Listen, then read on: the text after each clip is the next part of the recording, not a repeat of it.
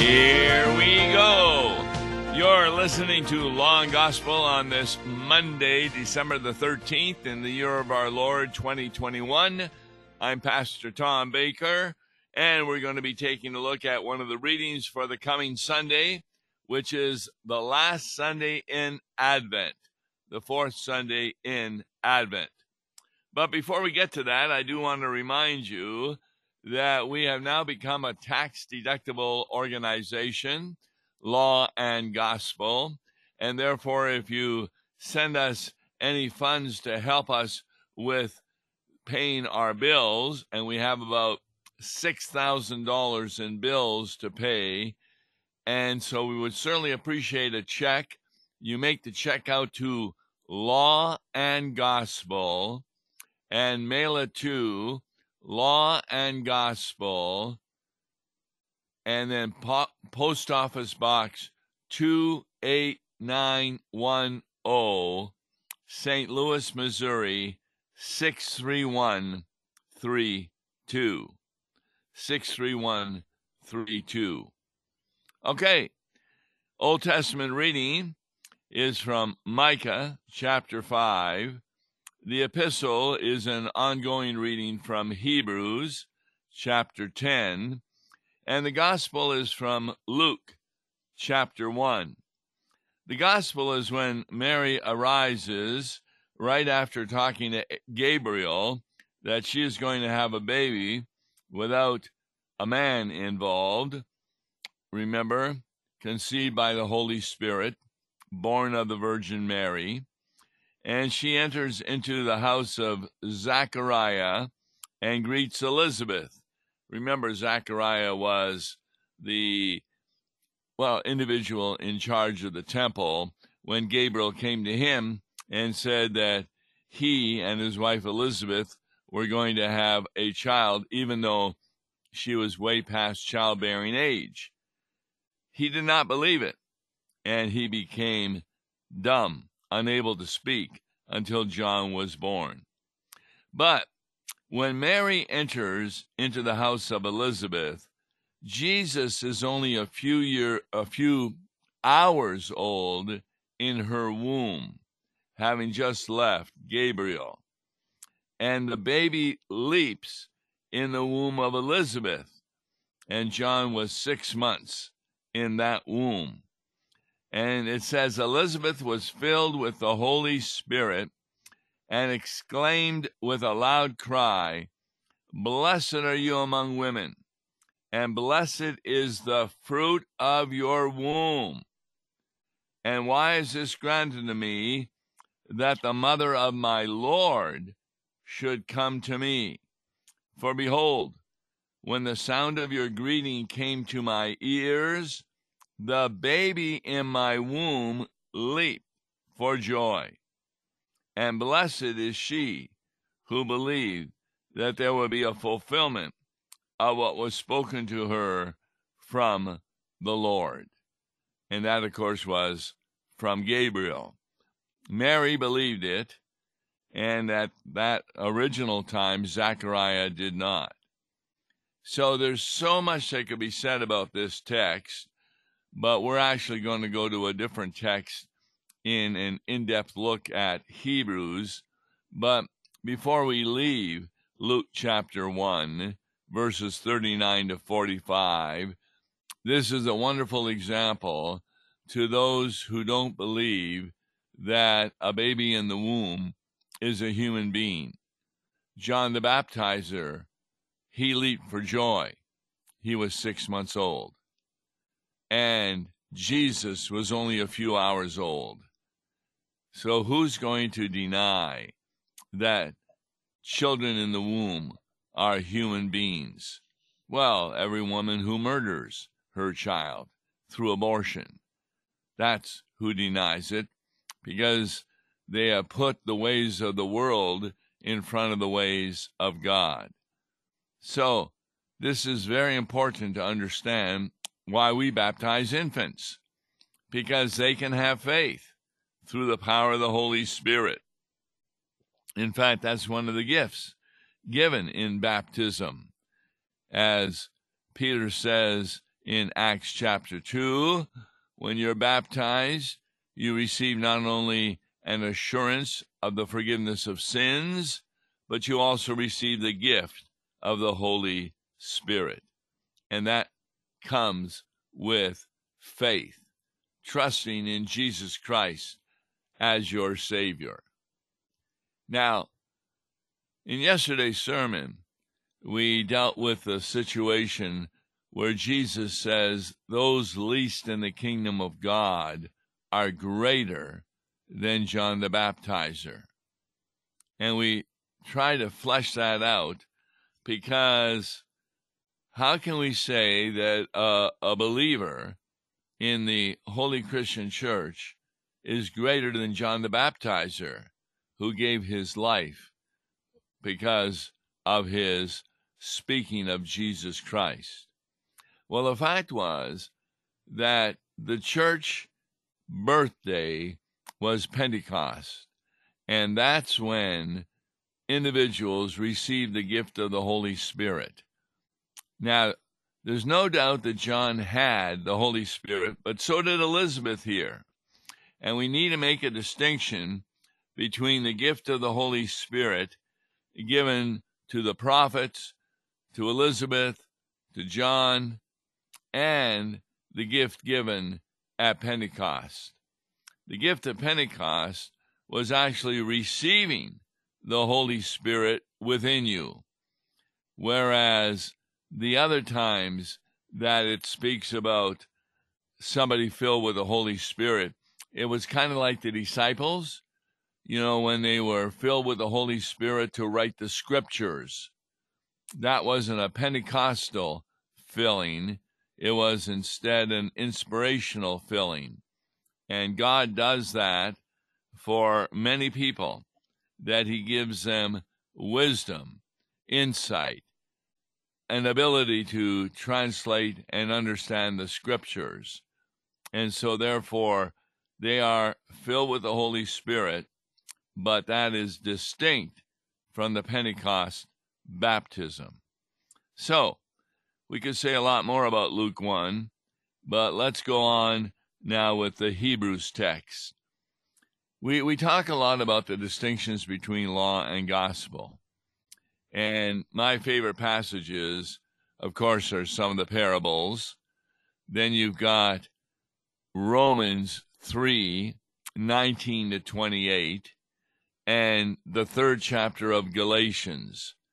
These are really very helpful in understanding a distinction between law and gospel. The law are the commands of God, which he desires you to follow, which you cannot. Nobody, since the fall of Adam and Eve into sin, except for Jesus, have been able to follow the law and obey it perfectly. But we can still do good works after we have been saved, motivated by the Holy Spirit. And it's very clear that none of these good works save us. They're actually done after we have been saved. So, verse 5 of Hebrews 10. When Christ came into the world, he said, "Sacrifices and offerings you have not desired, but a body have you prepared for me. In burnt offerings and sin offerings you have taken no pleasure." Now, that's a fascinating statement on the part of Jesus that he makes, because was it not God who instructed through Moses the sacrifices, what we call the ceremonial laws, to be followed? So depending on what sin you did, you would do a certain sacrifice.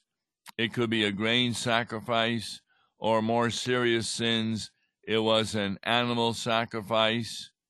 What were they for if God really did not take pleasure in them? He didn't take pleasure in the offerings and the sin offerings because they were misused by his people. People got the impression, well, I'm saved because I'm doing these burnt offerings and sin offerings. And they forgot the reason for those offerings. That was to point to the one who would come, that John the Baptizer introduced as, "Behold, the Lamb of God, who has come to take away the sins of the world." So sacrifices and offerings are not desired by God.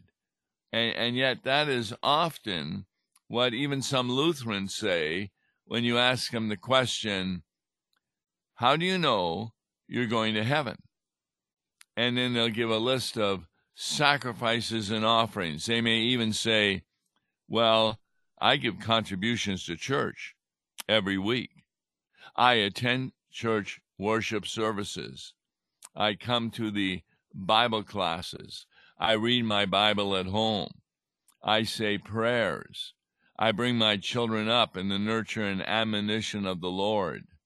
And the list goes on as people boast about what they are doing in order to be saved. But Ephesians is very clear that we're not saved by our works. We should not boast about them. We're saved by grace, through faith, on account of Jesus Christ. Christianity is the only religion in the whole world, if you even want to call it that, where works don't make a difference as to whether you go to heaven or hell. In every other religion, works make a big difference, but not in Christianity, because in Christianity, works are the result after you have become fully saved in doing a good work. So God, he judges works not on the basis of the outward deed, but on the basis of motivation. I've told this story before. When I was a kid, I had to cut the lawn every week. I'd wait till Saturday, hope it would rain. Dad would come home and say, "Dad, I tried to cut the lawn, but it's raining." But then I got my driver's license. So what did I do when I got home from school on Friday? I cut the lawn. Dad would come home. He was an insurance salesman, home around 6. I would say, "Hi, Dad. Good to see you. Notice that the lawn is cut." He would say, "Good job, Tom." And I would say, "By the way, can I have the car tonight?" And therefore, I was cutting the lawn, not so much because I love to obey my father, but I wanted the car. See, that's what Christianity is all about. When God sees a good work, he can judge the heart as to whether the motivation is because of our relationship to Jesus Christ or because of some self-interest thing that we want to get out of our good work. So many a time we may do a good work and it will have a double motivation. There may be something in it for us. We look good in the eyes of others, but we also do it because of our love for Jesus Christ. So a lot of times we'll see somebody who's hurt or need help, and we'll be glad to help them because we have been helped by Jesus Christ. That's why good works only can be done after you're totally saved. And if you're totally saved, then good works cannot be the reason why you're saved. They're instead the evidence to God that you are a Christian. Just take a look at the sheep and the goats, where he talks about the good works the sheep do. Whatever you did to the least of these, my brothers, they can hardly remember them, but God measured them. So, God is not really pleased with burnt offerings and sin offerings when we do them to earn our way to heaven. You cannot merit your way to heaven. The only way you get to heaven is you inherit your way to heaven. And what does that mean? That means it is a gift. It's part of Christ's last will and testament that he gave at the Last Supper. Take, eat, take, drink, for the forgiveness of your sins. So, rather than doing sacrifices and offerings, Jesus says in verse 7 of Hebrews 10, "Behold, I have come to do your will, O God, as it is written of me in the scroll of the book." Now, he's referring, of course, to the Old Testament. Throughout the Old Testament, Jesus learned that he would die on a cross. Psalm 22, pierced in hands and feet. That he would be whipped in Isaiah.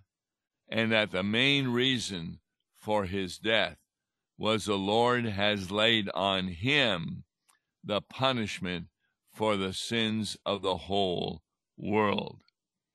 So, the letter to the Hebrews explains what Jesus says in verse 8. When he said above, "You have neither desired nor taken pleasure in sacrifices and offerings and burnt offerings and sin offerings, these are offered according to the law." So that was part of the ceremonial law, but they were not done in order to win your way to heaven or to offset your sins. They were done as a reminder of the one who would be coming to take away your sins, which John the Baptizer even proclaimed. "Behold, I have come to do your will." The highest glory that a Christian gives to God is to obey his will. And we need to be careful when we say that, because I said that's the highest glory a believer can give.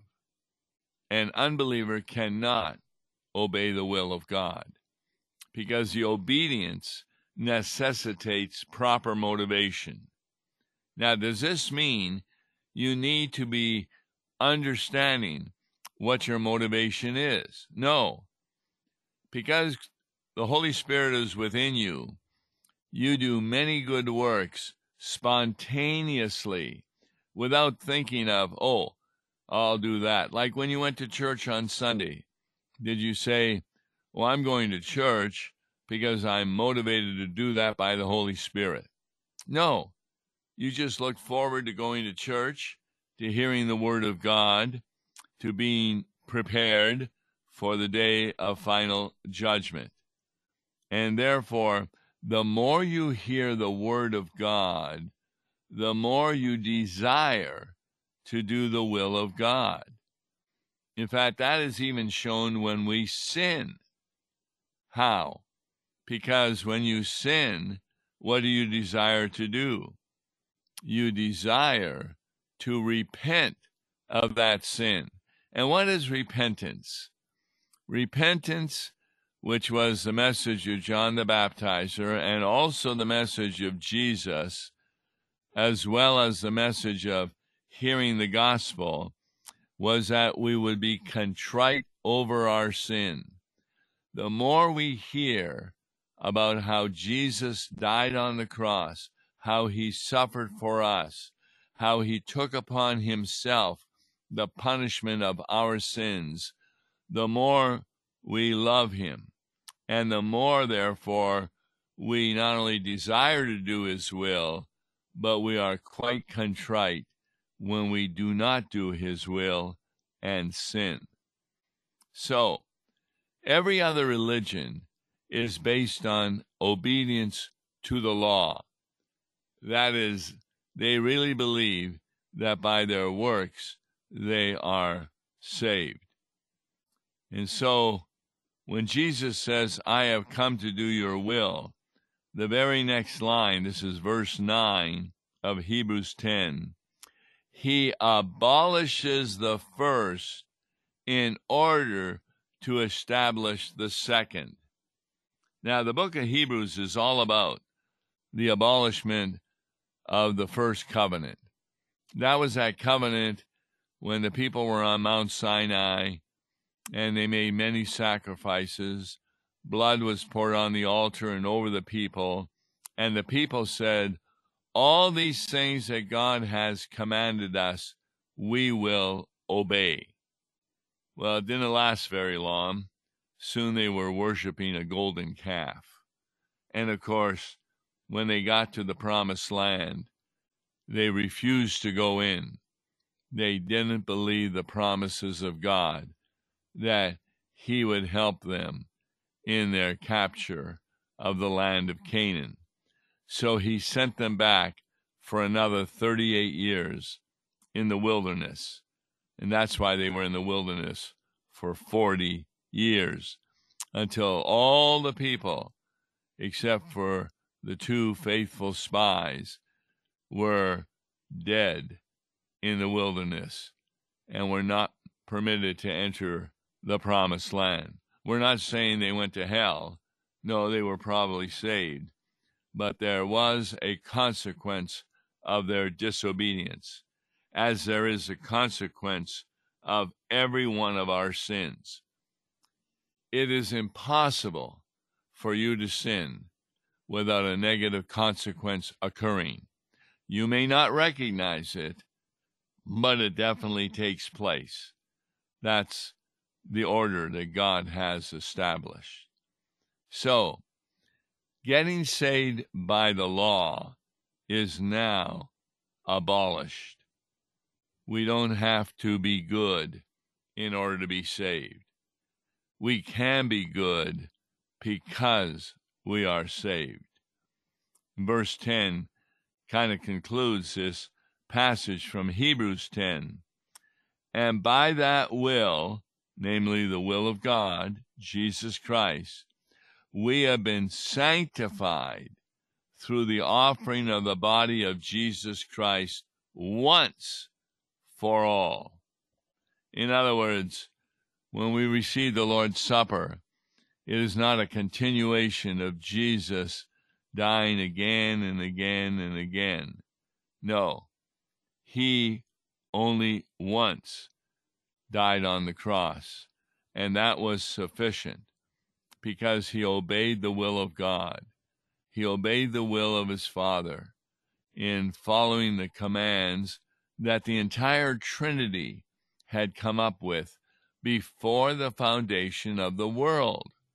Take a look at Ephesians chapter 1 to learn about that predestination. And God still so loves us that therefore, when he talks to us, he gives us the good news of the gospel.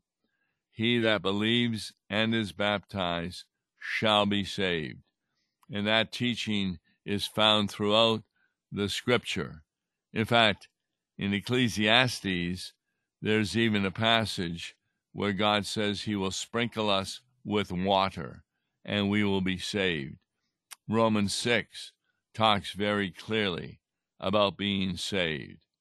So this is a new covenant. We are not saved by our works. We are saved by the works of Jesus Christ.